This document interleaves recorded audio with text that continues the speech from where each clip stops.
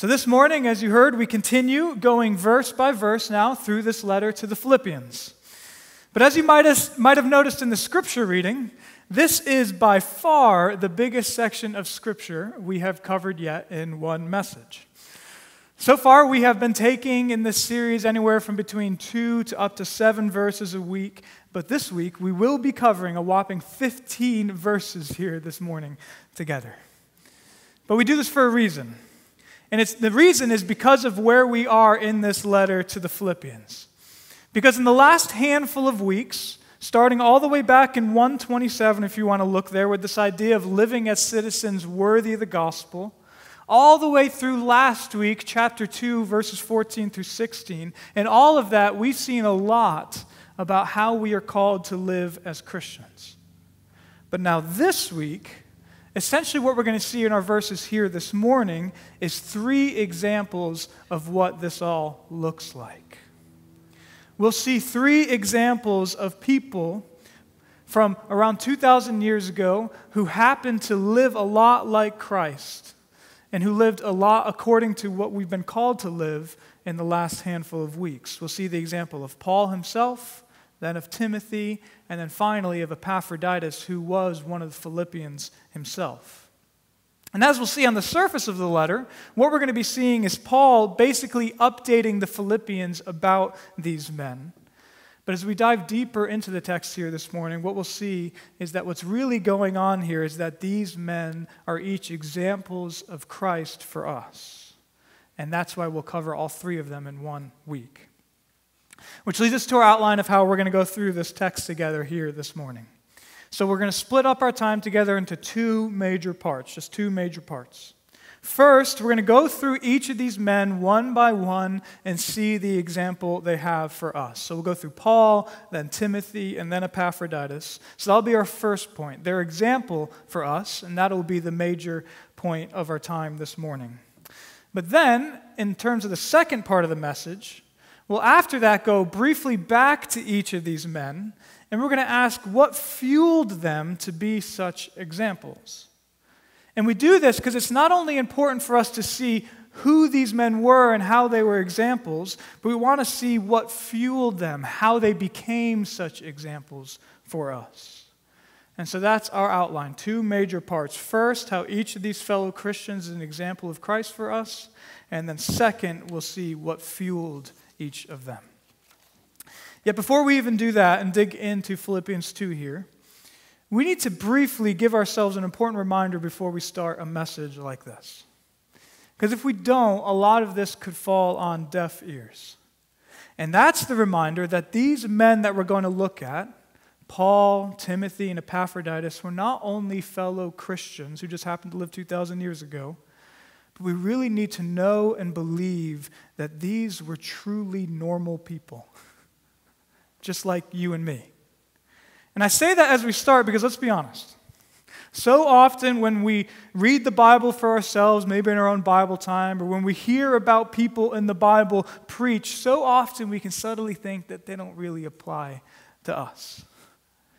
And why? Because we can so easily think that these are just some vague characters in some old book, or even more, we can often think of them as just especially holy people who have little to do with 21st century sinners like us. But there's 2 places in the Bible that caution us to make sure we don't think that way. First, and most famously, you might know, is James chapter 5, where the Bible is talking about the prophet Elijah who did a lot of miracles, and the Bible says this: Elijah was a man with a nature like ours.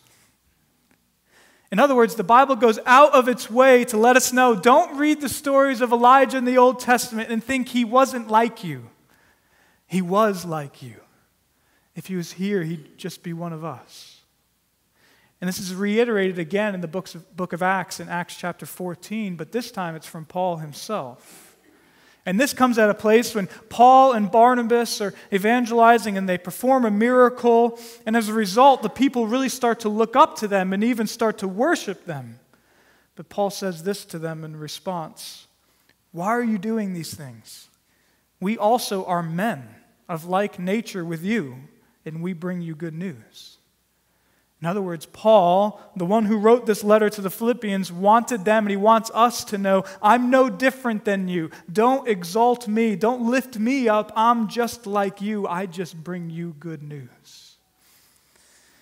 And so that's important for us to remember this morning about Paul himself, but also about Timothy and Epaphroditus. Yes, they are going to be examples for us here. But let's not space out now because we think they're nothing like me. That's just not true.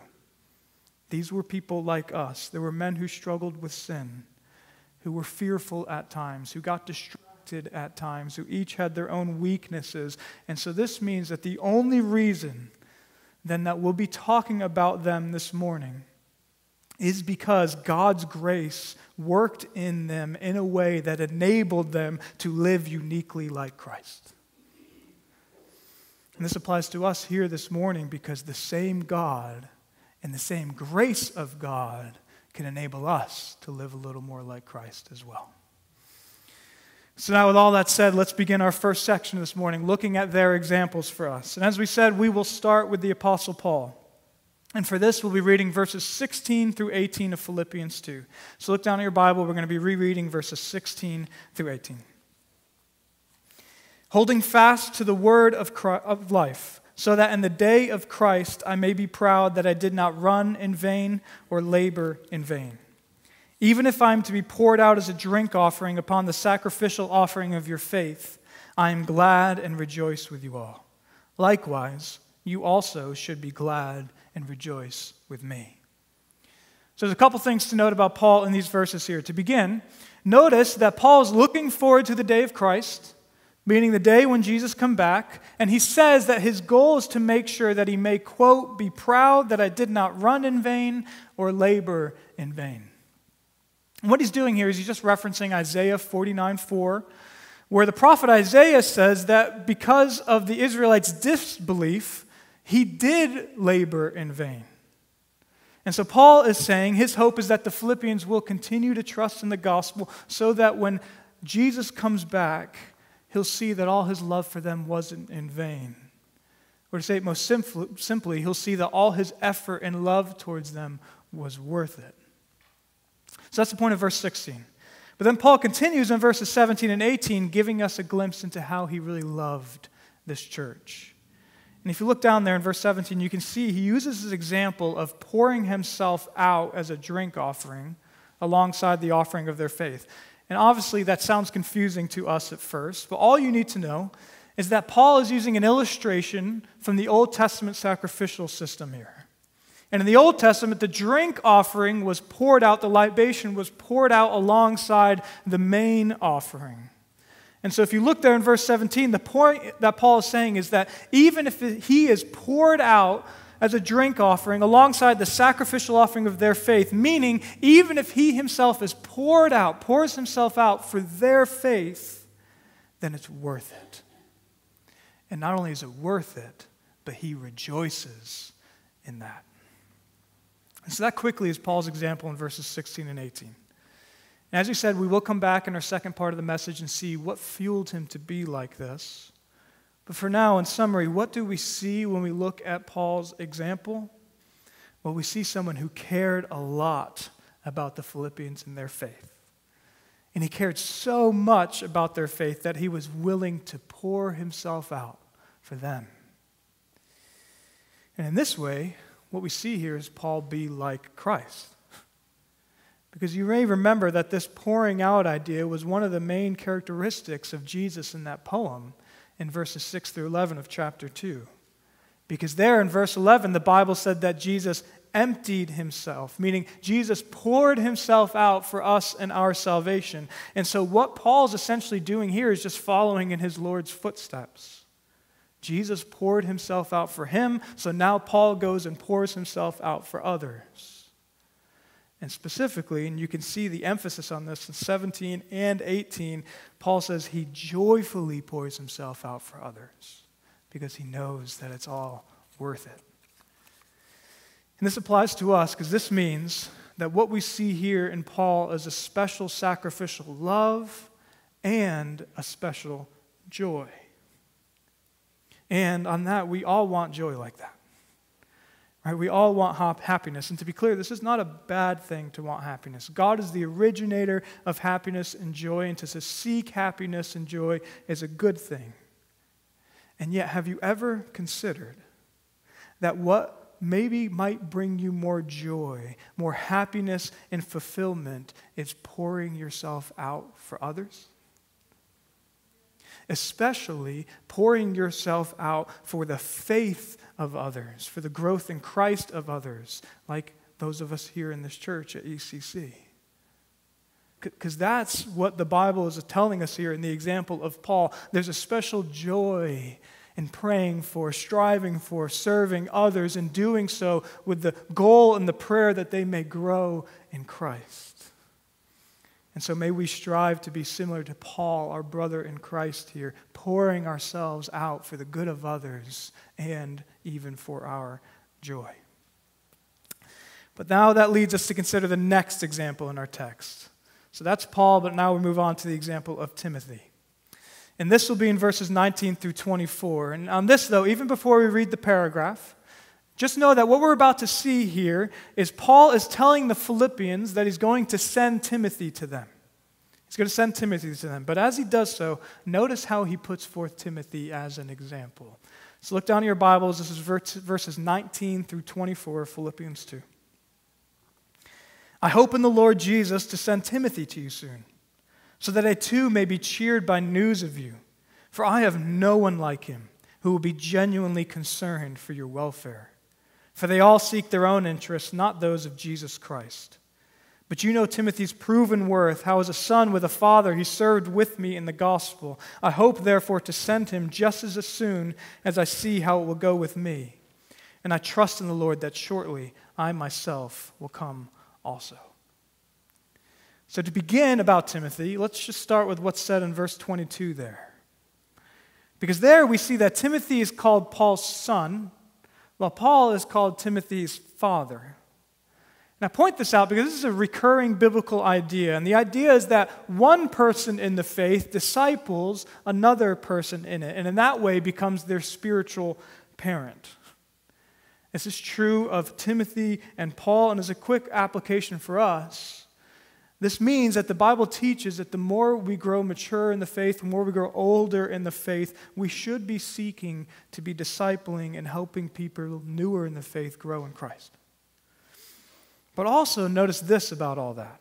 And this is another thing that makes Christianity so different than many other religions and ideas and cults. And that's that although Timothy and Paul have this father-son relationship, you can see that, notice that Paul surprisingly says that Timothy serves, quote, with me in the gospel in verse 22. With me. And I point this out because so often in the business world or in other religions and cults, when you train somebody like that, you do so because you are over them. Right? And therefore they start to serve under you, but not so in the gospel.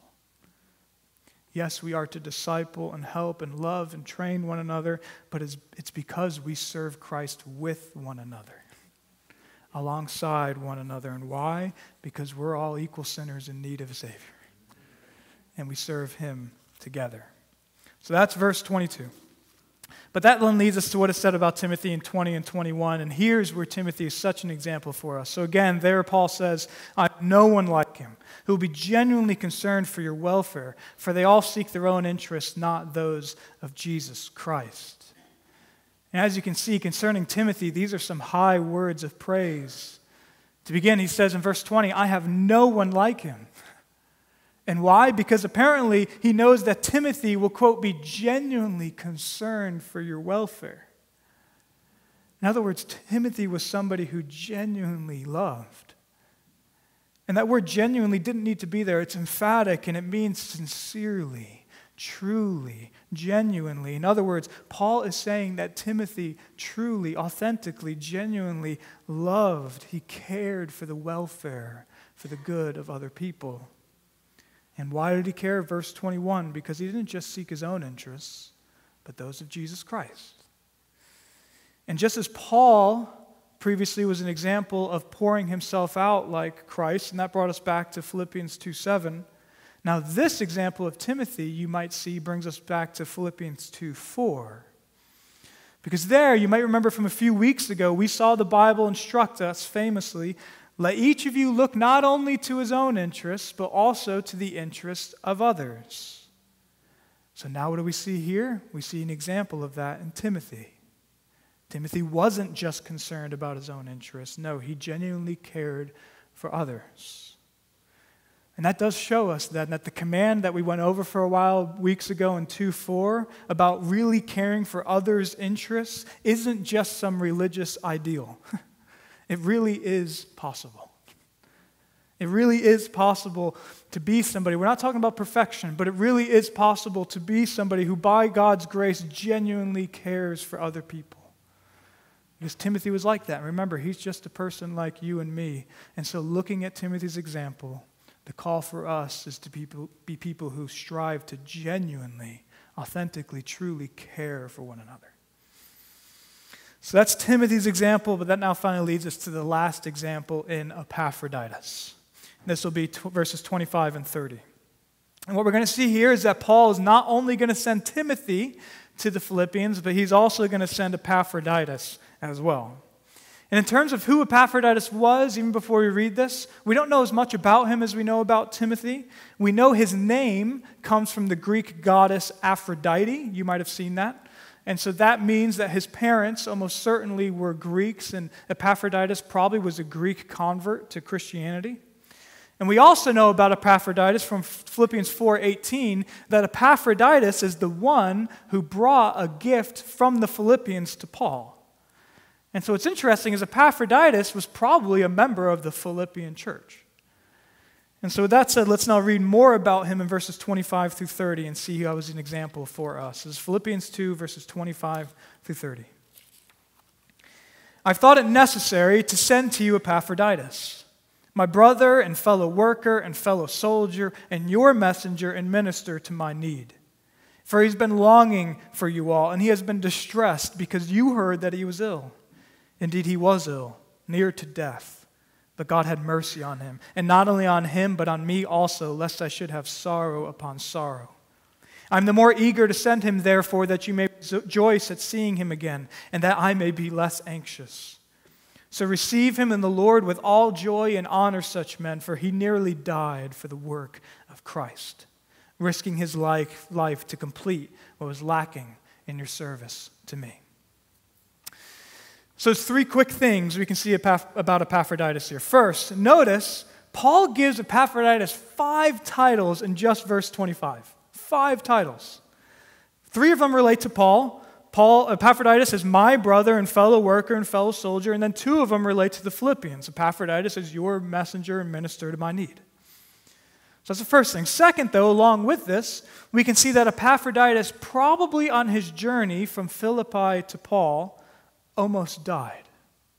See that in verses 27 and 28. Because there, Paul makes it clear that Epaphroditus was, quote, near to death. But God had mercy on him, which, as Paul says, saved him from a lot of sorrow because Paul loved Epaphroditus. And that leads us, though, to the last thing and the most amazing thing, honestly, that we see about Epaphroditus here.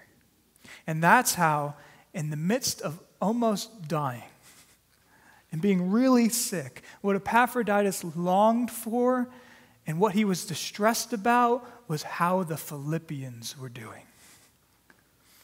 You can see that for yourself in verse 26. Epaphroditus is ill. He almost dies, but he's distressed because he heard the Philippians heard about it, and he wanted to make sure that they were okay. Isn't that amazing? And so now as a result of this, he's going back to the Philippians, and in verses 29 through 30, you see that the Philippians are supposed to receive him in the Lord with all joy and to honor such men. So that's Epaphroditus. He longed for and was distressed for others. He wasn't mainly concerned with just his own situation, but about others. He loved them. And he almost died for the work of Christ. He was, quote, near to death. And it's here, too, that now we see another similarity to Jesus. And I think Paul probably intended for us to see this. Because if you remember, again, in the paragraph about Jesus in verses 6 through 11, it famously said that Jesus humbled himself, quote, to the point of death. And so now here again with Epaphroditus, we see him just following in Jesus' example. Because Epaphroditus was, quote, near to death. The only difference is that God decided to have mercy on him. So that's Epaphroditus' example for us. He worked hard for, he loved, and he longed for others. And now with all these three men covered, you can start to see a thread between all three of them. Paul poured himself out for others. Timothy genuinely cared about others. And now Epaphroditus almost died for Christ, but even in that, he still longed for others. And so these three men were Christ-centered people, and what that then led to was them pouring themselves out for, genuinely caring for, longing for others. And as we've been saying, these men then are an example for us. But also on this, it is good for us here to realize that this is what the early leaders of the church were like. And this is also what the early church as a whole strove to be like. And what did it look like? Yes, these people were people who really trusted in and believed the reality of the gospel, that we are saved by Christ, by faith alone. But then along with that, we see in the Bible that these people in the early church, by God's grace, were very loving people. Really loving people. Because again, that's what we see with Paul, with Timothy, and with Epaphroditus here. Yes, these men were men who were serious about the gospel. They feared the Lord and they didn't waver on the truth. But also, these were men of genuine love. It's just emphasized over and over and over. They poured themselves out. They were people who, in the midst of a world of fakes, genuinely loved people.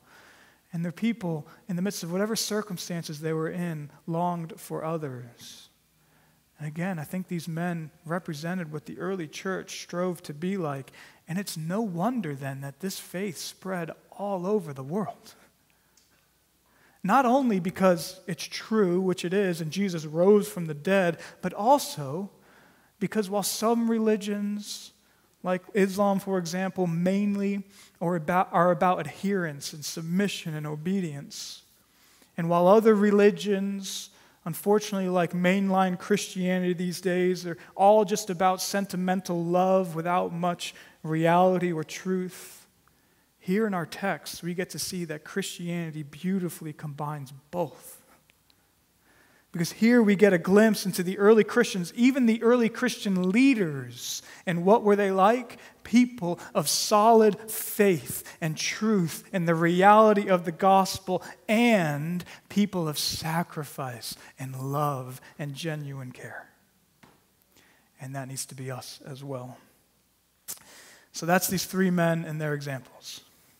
But now that leads us to the second part of our message.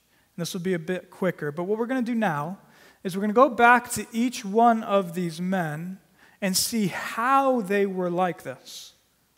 Or to say it again another way, what fueled these men to be such Christ-like examples of love? So that said, let's start again with Paul.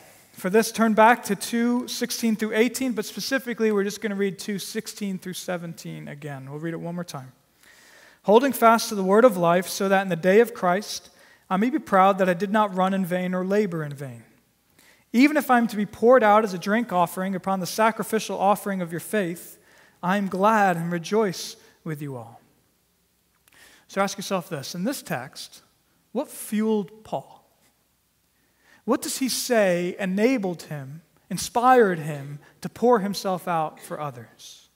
Well, to begin, he was able to do it because it gave him joy to see others progress in the faith. You see that in verse 17, where he talked about that.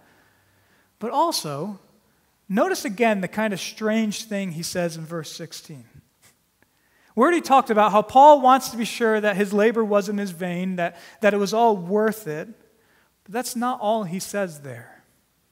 Also, notice his emphasis on this happening, quote, in the day of Christ, which is the day when Jesus comes back. Verse 16, so that in the day of Christ I may be proud that I did not run in vain or labor in vain.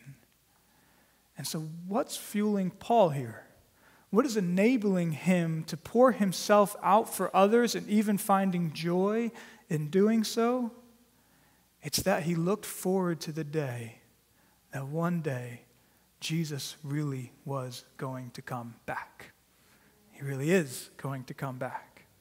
Again, you can see that in verse 16. The logic is the day of Christ is coming, and Paul knows it, and that fuels him to live differently. And specifically, it fuels him to pour himself out for the Philippians. And why? Because he knows that his love for them matters. All because he knows one day Jesus is going to come back. And he's going to see on that day that all of his pouring himself out and all of his love for them was worth it. So that's what's fueled Paul here. He really believed and looked forward to the day when Jesus was going to come back. But one last thing on this. If you remember, this phrase, the day of Christ, also came up in one of the most famous verses in the whole book of Philippians, which we covered all the way back in week 1 together. And that's Philippians 1:6, where Paul famously promises, and I am sure of this, that he who began a good work in you will bring it to completion at the day of Christ Jesus. And we talked about this back then, weeks ago, that the point we saw is that our final salvation is complete, not just when we go to heaven, but when Jesus comes back to this earth, makes everything right again, and our bodies are resurrected. Then our salvation will be finally complete. So that's Philippians 1:6. But I bring that up now because here now in Philippians 2:16, Paul uses that same phrase, day of Christ, and it shows us another reason to look forward to that day. And that's because on that day, again, we will see that all of our labor of love, all of our pouring ourselves out for others was worth it.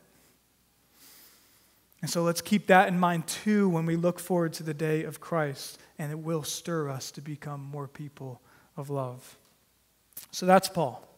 He was fueled by looking forward to the day, the historical coming of Jesus Christ. But now let's look again at Timothy. So if you remember in verse 20, we're told that Timothy is an example because, quote, he will be genuinely concerned for your welfare. And that's a big statement. So the question is, how did Timothy become like that? Or again, what fueled Timothy to be someone who didn't just care about himself, but genuinely cared for others? Well, for this answer, let's read verses 20 and 21 one more time. So look down at your Bible, Philippians 2, 20 and 21. For I have no one like him, like Timothy, who will be genuinely concerned for your welfare. For they all seek their own interests, not those of Jesus Christ. And it's here where we get to see what really fueled Timothy. And it's honestly fascinating how Paul wrote this. See it for yourself. Verse 20, Timothy genuinely cares for others. We get that. And then the first half of verse 21, it says that Timothy is like this because he isn't someone who cares just for his own interests. But then the second half of verse 21 there is the key. And it's interesting because you'd expect Paul to write, Timothy will be genuinely concerned for your welfare, for they all seek their own interests, not those of others. Right? Because that would make sense. Because that would be saying that Timothy genuinely cares for others because he seeks the interests of others. And although that's obviously true, notice that is not what Paul wrote in verse 21. Instead, the Bible says, Timothy genuinely cared for others because while other people seek their own interests, they don't seek the interests of Jesus Christ. And so, according to Paul, who knew Timothy really well, what fueled Timothy? What inspired him? What enabled him to genuinely care for others? Well, apparently, Timothy was someone who, above all, cared about what Jesus cared about. He cared about Jesus' interests. That's exactly what the Bible says, and that's what enabled him, apparently, to love others well. And that's fascinating because this is how the Bible talks about it over and over. If you want to be someone who really loves people well, it does start with loving God, with loving Jesus, with caring about what Jesus cares about. And then as you do this, and you become more like Jesus, more like our God of love, you will love others better. That's why the two commandments that Jesus gives, the two main commandments, are first, love God, and second, then love others. The order matters, as it did for Timothy. We love our God, we trust Him, we care about what He cares about, and then that'll fuel us to then go and love others. So that's Timothy and what fueled him. But now that finally leads us back to Epaphroditus. And if you remember, Epaphroditus was a man who was a sacrificial messenger who did his job in such a way that he nearly died for Christ, all while maintaining his love for the Philippians. And so what fueled him? What enabled him to be such a loving worker and messenger? Well, for this, let's now reread just the last two verses of Philippians 2, verses 29 and 30. So receive him, Epaphroditus, in the Lord with all joy, and honor such men. For he nearly died for the work of Christ, risking his life to complete what was lacking in your service to me. So think of the situation here. Paul is right now with Epaphroditus, and he's about to send him back to the Philippians. And this, by the way, is how Paul knows about what has happened to Epaphroditus, because he's with him and Paul has told him, and Epaphroditus has told him. So now ask yourself this. How might Epaphroditus describe everything he's done? What might he call what he's been engaged in? To say it another way, what might Epaphroditus say to Paul as to why he traveled from Philippi to Paul, or why he so loved the Philippians, or why he risked his life? Well, I think a hint is there in verse 30. The answer is because Epaphroditus knew that ultimately what he was engaged in was, quote, the work of Christ. Christ's work. And so this means that Epaphroditus was doing all these things. As he was doing all these things, he wasn't mainly, ultimately doing them just for Paul or for the Philippians, although he really did love them. Instead, he understood that above all, he was working, he was doing for Christ. And that's then what fueled him. What fueled Epaphroditus. Yes, he was a man of love. Yes, he was a soldier, a worker, and a messenger for Paul and for the Philippians. But ultimately, he worked for Christ. And just like Timothy, it's working for Christ that then enabled him to work well for others. So that's our text here in Philippians 2, 16 through 30. We saw three people. Paul, Epaphroditus, and Timothy, who, as we said, remember, are people just like you and me. And yet, as we said, they are each examples for us. Paul was an example of pouring himself in love for others. Timothy was an example of genuinely caring for others. And Epaphroditus is an example of someone who sacrificed and longed for others. So that was their example for us, but then we also saw what fueled them. Paul was fueled by looking forward to the day of Christ. Timothy was fueled by being concerned with Jesus' interests, and Epaphroditus was fueled by seeing his work, not just his work for the Philippians or for Paul, but it was work for Christ. So that's these three men, their examples, and what fueled them. But that then leads us to our final takeaway here this morning. And if it's one thing really we could remember from all of this, this is what I want us to leave with. And it's this. Did you notice that above all, what fueled each of these men was something that had to do with Jesus? It's pretty amazing when you look at it. And it's this that we need to walk away with, because think of it. Paul was fueled not mainly by just trying to love people. Instead, he really looked forward to the day when Jesus would come back, and that's what enabled him to pour himself out for others. And Timothy was fueled not just by trying to love people as well. Instead, above all, the Bible says he loved and cared for Jesus' interests, and that's what enabled him to love others genuinely. And finally, Epaphroditus didn't just serve and work for others. Instead, he knew he was engaged in the work of Christ. And so this, I believe, is our big takeaway this morning. if we want to be men and women of God, if we want to be people who genuinely care for others, if we want to be like Christ in any sort of way, then we must be people who really let Christ define who we are. We must be people who are all about Jesus. And I know when you hear something like that, it can sound so vague. But that's why I hope this text today is so helpful to all of us, because definitively, being all about Jesus was not vague for these three men. Because Paul did look forward to the day when Jesus would come back. And Timothy really did care about Jesus' interests. And Epaphroditus really did know he worked for Christ. And these things really affected their lives. And the same could be true for us if we let Jesus define our lives more and more. And so as we close, I encourage you to take each of these examples, each of these fuels, and apply them to your life. And so when it comes to your cares and interests, to what you care about, don't just say, I want to be someone who cares about people. Amen, that is true. But above all, say, I'm a follower of the risen, loving Jesus, and I want to care about what he cares about. And then amazingly, like Timothy, you'll start to not only love Jesus more, but others more as well. And then when it comes to your purpose in life, don't just think that you're a man or a woman, or husband or a wife, a father or mother, a child or a worker, and then in all of that you just happen to be a Christian. Instead, see your purpose, all the work that you do, everything at home, at work, at school, wherever you are, let all of it ultimately be working for Christ, doing for Christ. And so like Epaphroditus, let the fact that you work, that you do for Christ, define everything you do.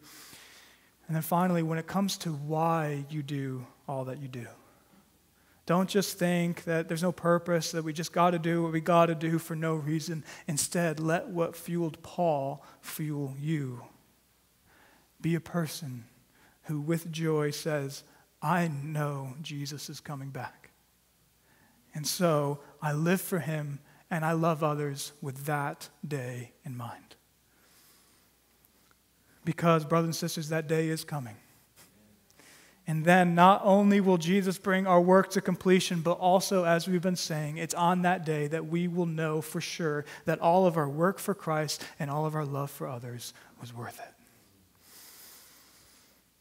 And so, church, let's take these three men and their examples and emulate them. But as we do so, let's not just do it because it's right or it's moral. Instead, let's emulate these men specifically because these men were so focused on Jesus. They loved Jesus. They lived and worked for Jesus. They looked forward to the day when Jesus would come back, and being like that, Jesus then enabled them to be men of God and people of love. And so may we each leave here today and strive to be more and more Jesus-defined people, also that by his grace we may go out and love others well, for their good, for our joy, and for God's glory. Amen? Amen, church. Let's pray.